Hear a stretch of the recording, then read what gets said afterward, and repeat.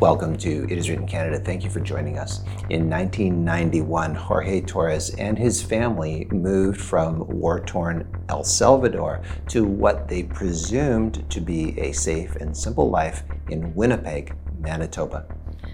But as a first-generation immigrant living in poverty, Jorge quickly began to feel that what he had and who he was didn't seem to be enough.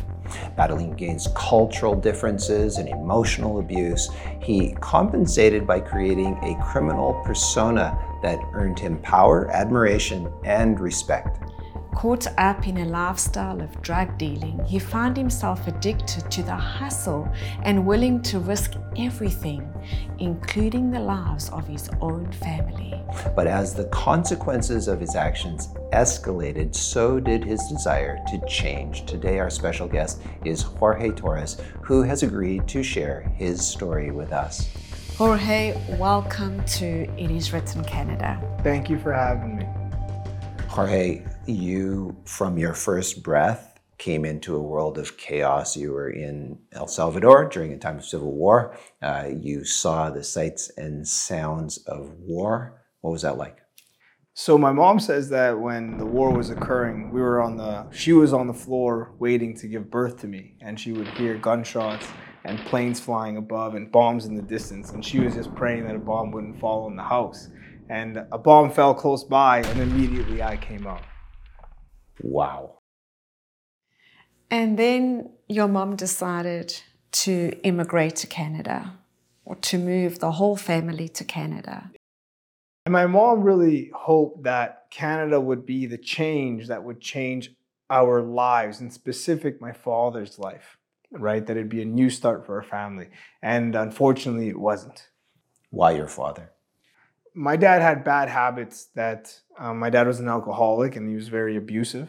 And my mom figured that being in Canada would be a new start for him and for us as a family. But those habits just followed him into Canada and, continued on in our family. So you got into drug dealing at a very young age, about the age of 14? Yeah. Why do you think that happened? Well, I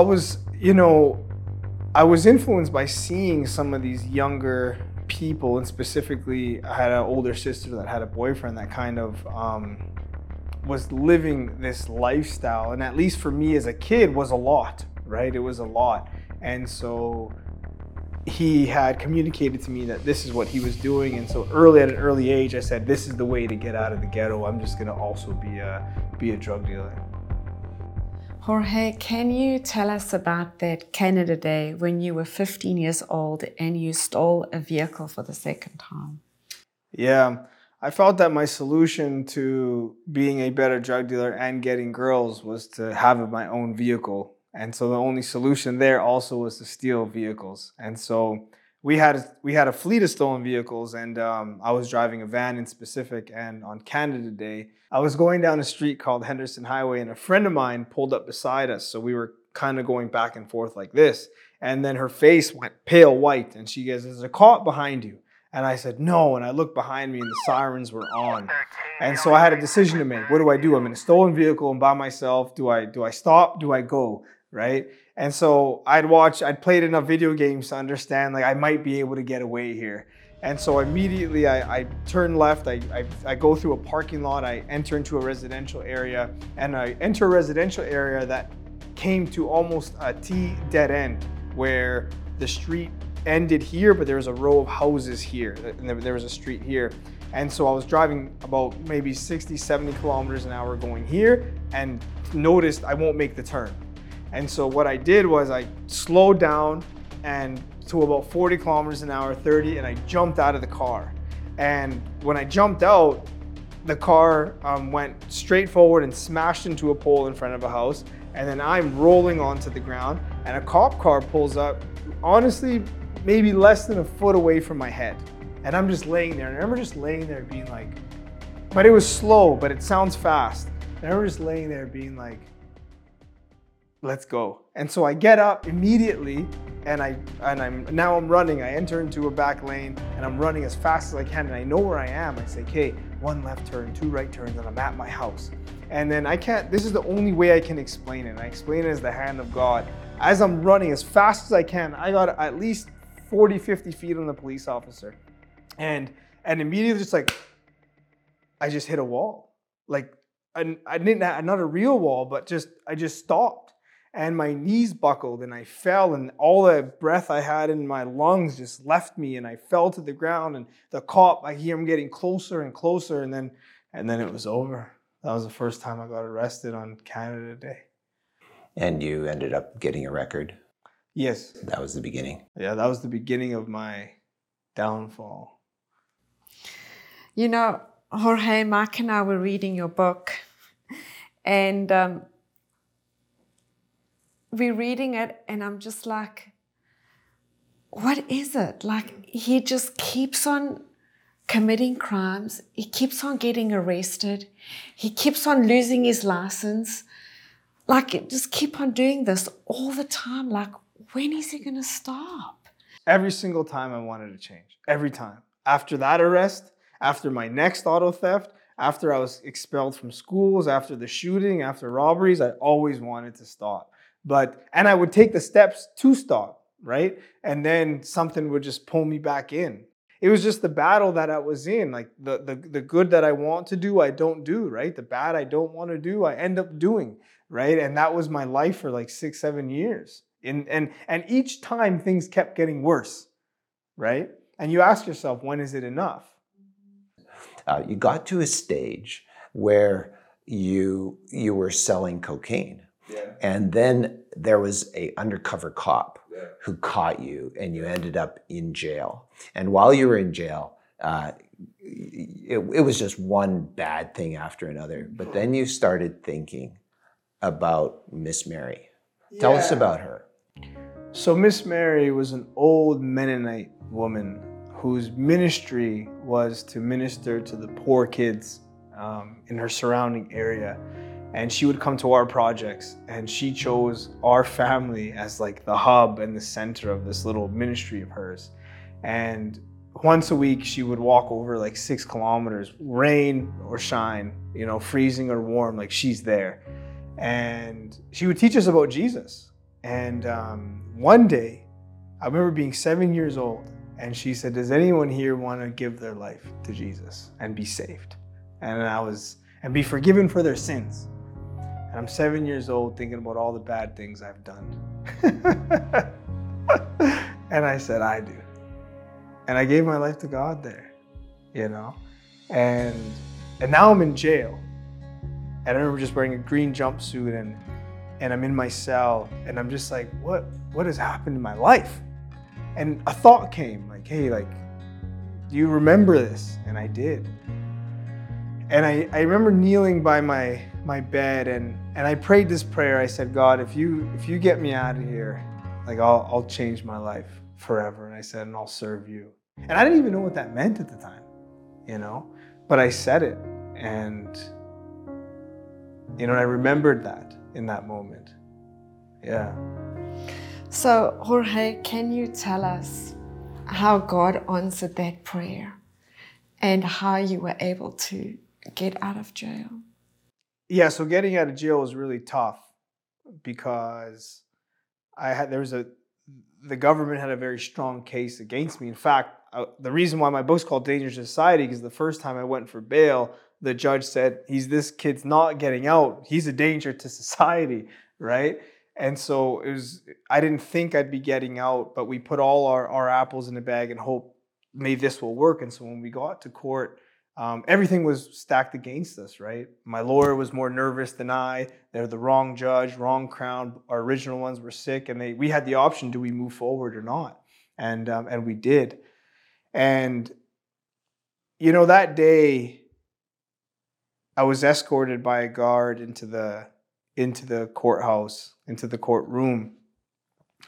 Shackles on my feet, shackles on my hands, to be entered into my family there waiting, like what a scene for them, right? And And the trial continues, and my sister has to go up for surety for me. And she puts her life on the line so that I can get out of jail. And the judge was able to see that, this was a selfless act by somebody that believed in me.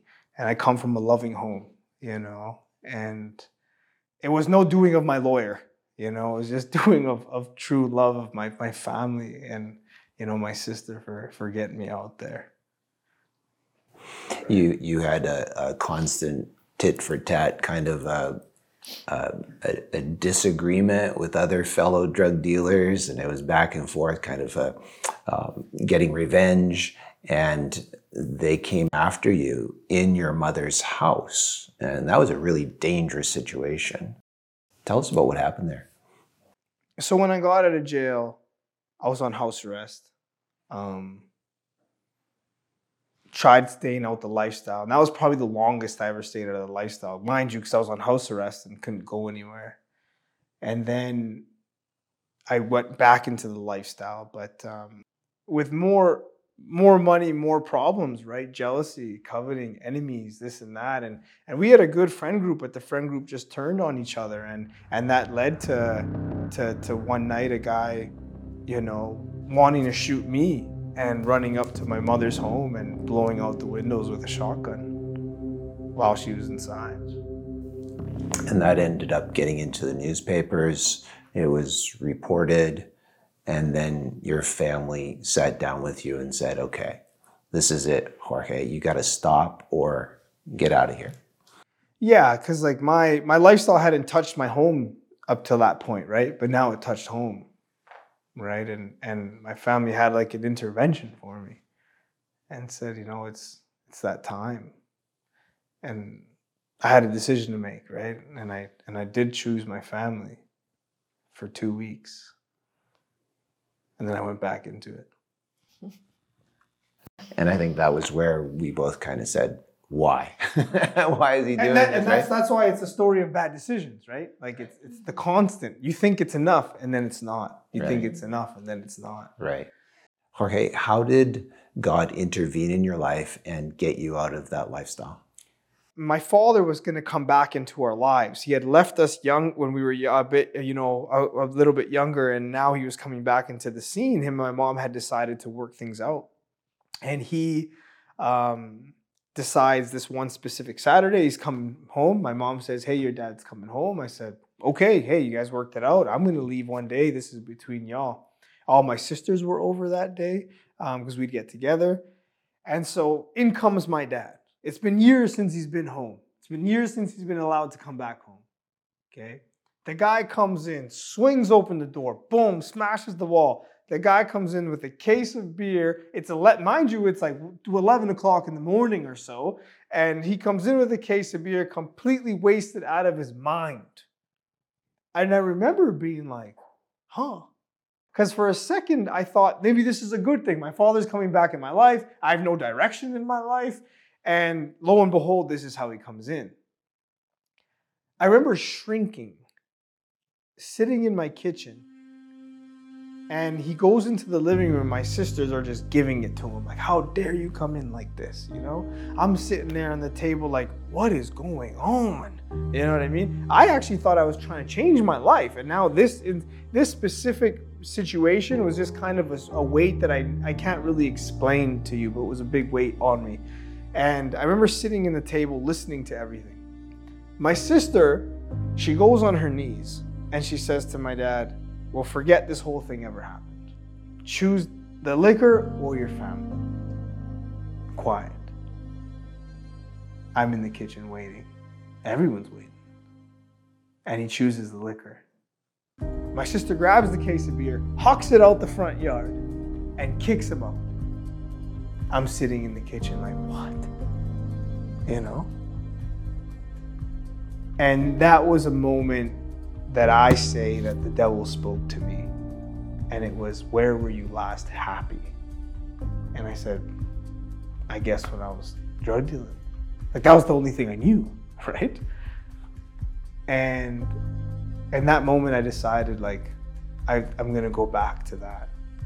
I pick up my phone And right in that moment, my sister, the one that had bailed me out of jail, taps on my shoulder and says, "Hey, Jorge, there's a pastor speaking tonight at the school. I'm going to go. I think you should go too." And I'm like, why would I go? And she's like, "I'm just telling you."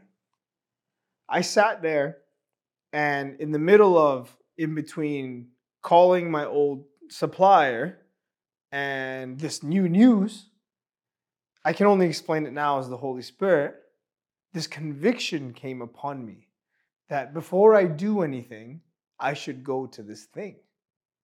And the day went on, and my friends would say, "Hey, what's up tonight? You coming out?" Because it was a Saturday. I said, yeah, I'm coming out. I just got to go to this thing first. And they say, "Well, what thing?" And I say, "Just this thing." They say, "Well, can I come too?" I said, "No, you can't come. I'll call you after." And I'm just fully convicted to go to this.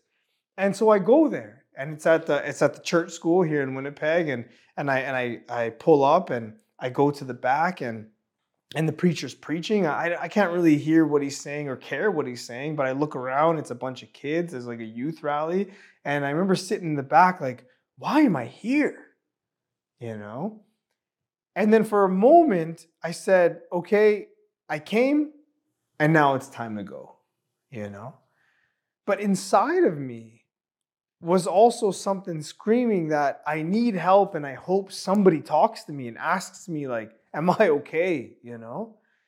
And so I delayed my exit. I went to the washroom, washed my hands, and came out. And as I'm going to leave, the pastor that was speaking says, "I'd like to get a chance to talk to you." And I remember shaking his hand, being like, in my head, I said, "Why do you want to talk to me? You don't even know me." But what came out of me was like, "When? Like now?" And he says, "Sure." And we walked to my car and talked there. And I spilled out my entire story to this man, including what happened that morning. Like, hey, this morning I was going to go back to this lifestyle, and now I'm here in the car with you, and I'm just, weeping and being like, I don't know what's going on in my life. I don't know what to do with my life, right? And then the pastor said something that just changed my life forever. Right? He says, there's a different way to live. And he says, one day, Jorge, you're going to share your story and change people's lives. One day you're going to work for the Lord.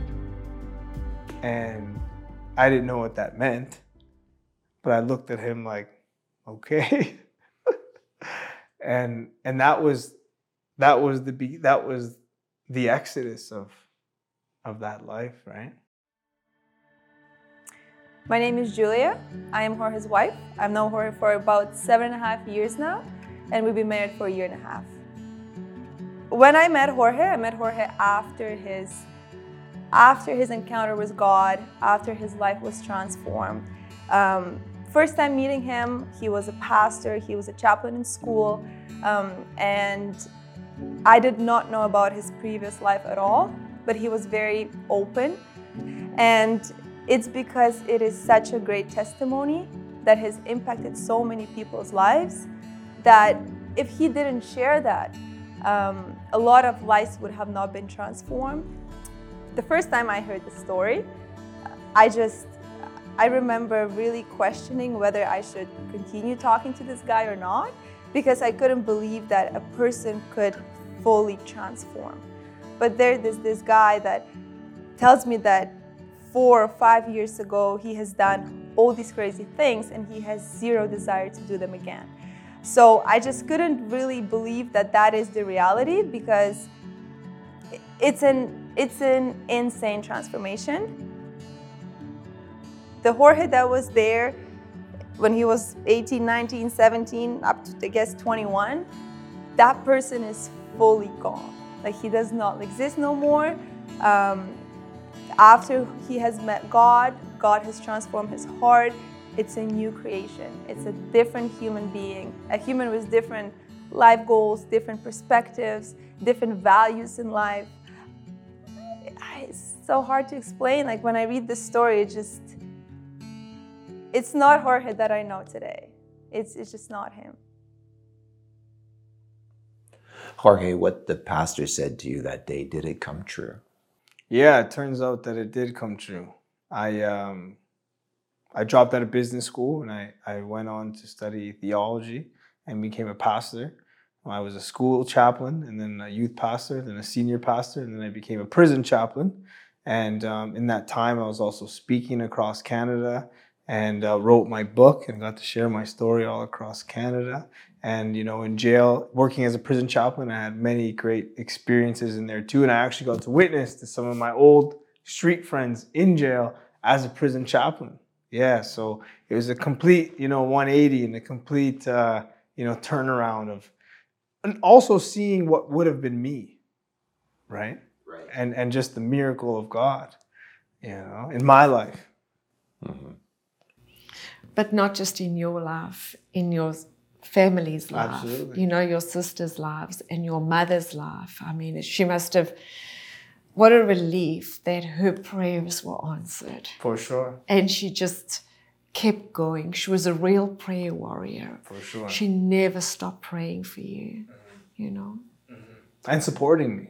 Mm-hmm. So your mom also kept kind of prodding you. Can you go and visit Miss Mary? Now it's years later since you saw her. Mm-hmm.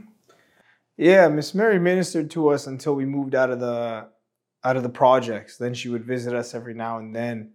And years went by. I didn't see her for many years. And, life went on. And Miss Mary was old when she administered to us. And so she was even older now. And my mother would always tell me, you should go visit Miss Mary, because when I visit her, she always talks about these kids that are on her wall. And she says she has pictures of you guys on her wall. And I said, Miss Mary's old. She has 100 pictures of 100 people on her wall, right? And my mom was like, no, you don't understand. Like, it's just you guys. I'm like, just us? Nonetheless, I blew it off for years. Like, I'm talking years, right? And so my summer when I was doing my practicum at a church here in Winnipeg, it was Mother's Day, and I said to my mom, what do you want to do today? Just one thing. And I said, let's go visit Miss Mary. And so we go visit Miss Mary, and my mom knocks on the door, and Miss Mary's sleeping, and my mom wakes her up and says, hey, Miss Mary, I'm Drusilla, and hey, do you remember me? Because she got dementia over all these years. And she says, yeah. And then she says, this is my son, Jorge. And then, oh, okay. And then I say, I turn to the left and I see on the wall that the only pictures on her wall are me and my 3 sisters. I say to Miss Mary, like, who are these children? She says, oh, that's this person, and that's Jorge. He's like this. And I say, Miss Mary, that's me, And she says, what? What do you mean? And I said, that's me. I'm Jorge. I'm the boy on the wall. She says, sit down.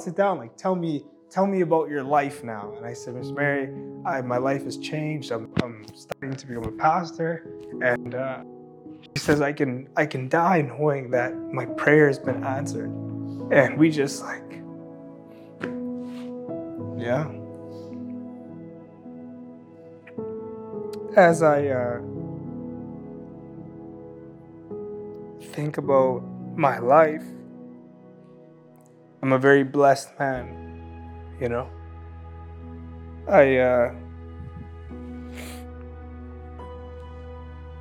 and God has protected me from many things. And if I don't give credit to her, it wouldn't do it justice, because she ministered to me as a child and taught me about God.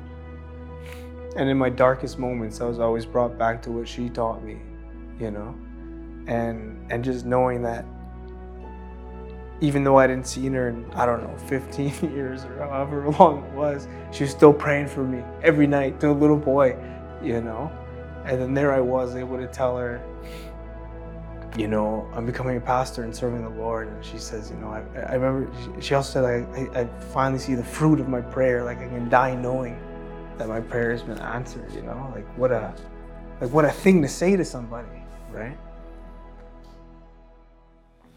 Yeah, that's very hopeful to all the parents and to all the grandparents that are continuing to pray, because God promises in His word that He will save our children, and He really answered Miss Mary's prayer and fulfilled that promise in your life. Jorge, we've come to the end of our time together. I wonder if you could pray for our viewers. There may be someone who is listening right now who's saying, I've lost my way and I need help. And God's there for them, just as he was there for you. Could you do that for me? Yeah. Heavenly Father, I want to thank you, God, that you never give up on us. And I thank you that although things may seem that it's over, it's not over. And I want to pray for anybody that has found themselves in situations like I was in my life, where they can't get out. They feel like there's no way out. They feel they're alone and have no other options. I just pray, Father, that you would speak to them and let them know that there's a different way to live. I pray that you would lead them to Jesus and the sacrifice, that they're forgiven for the lifestyle that they have lived, that they come to you and accept you. I pray, Father, that we would see miracles, that we would see drug dealers change, prostitutes change, addicts changed, relationships restored, families restored. In Jesus' name I pray. Amen. Amen. Jorge, Mark and I could not put your book down when we read it. And so is there a way that others can get your book? Yeah, it's available directly on Amazon. Danger to Society, Jorge Torres. You can order it directly on there. It's also available on Kindle. And we also offer the book for churches or prisons or schools. Thank you so much. And Jorge, thank you once again for joining us on It Is Written Canada. Thank you for having me. Friends, freedom of choice is one of the most precious gifts God has entrusted to us. Unfortunately, we often make poor choices, which may lead to destructive habits that enslave us, damage our health, and even ruin our lives. Friends, our free offer for you is our special Steps to Christ Recovery Edition. This powerful book includes a 12-step recovery program empowering you to overcome harmful habits and addictions. Above all, you will come to know Jesus Christ, the only one who can heal and restore, strengthen and encourage, as well as bring true balance and meaning to your life. You too can experience the fullness of life that is found in the words of Jesus when he said, "It is written, man shall not live by bread alone, but by every word that proceeds out of the mouth of God." Thank you for listening today. If you would like to watch a video of this podcast, please visit iiw.ca, or you can go to our IIW Canada YouTube channel and click on the Videos tab. Once again, thank you so much for listening.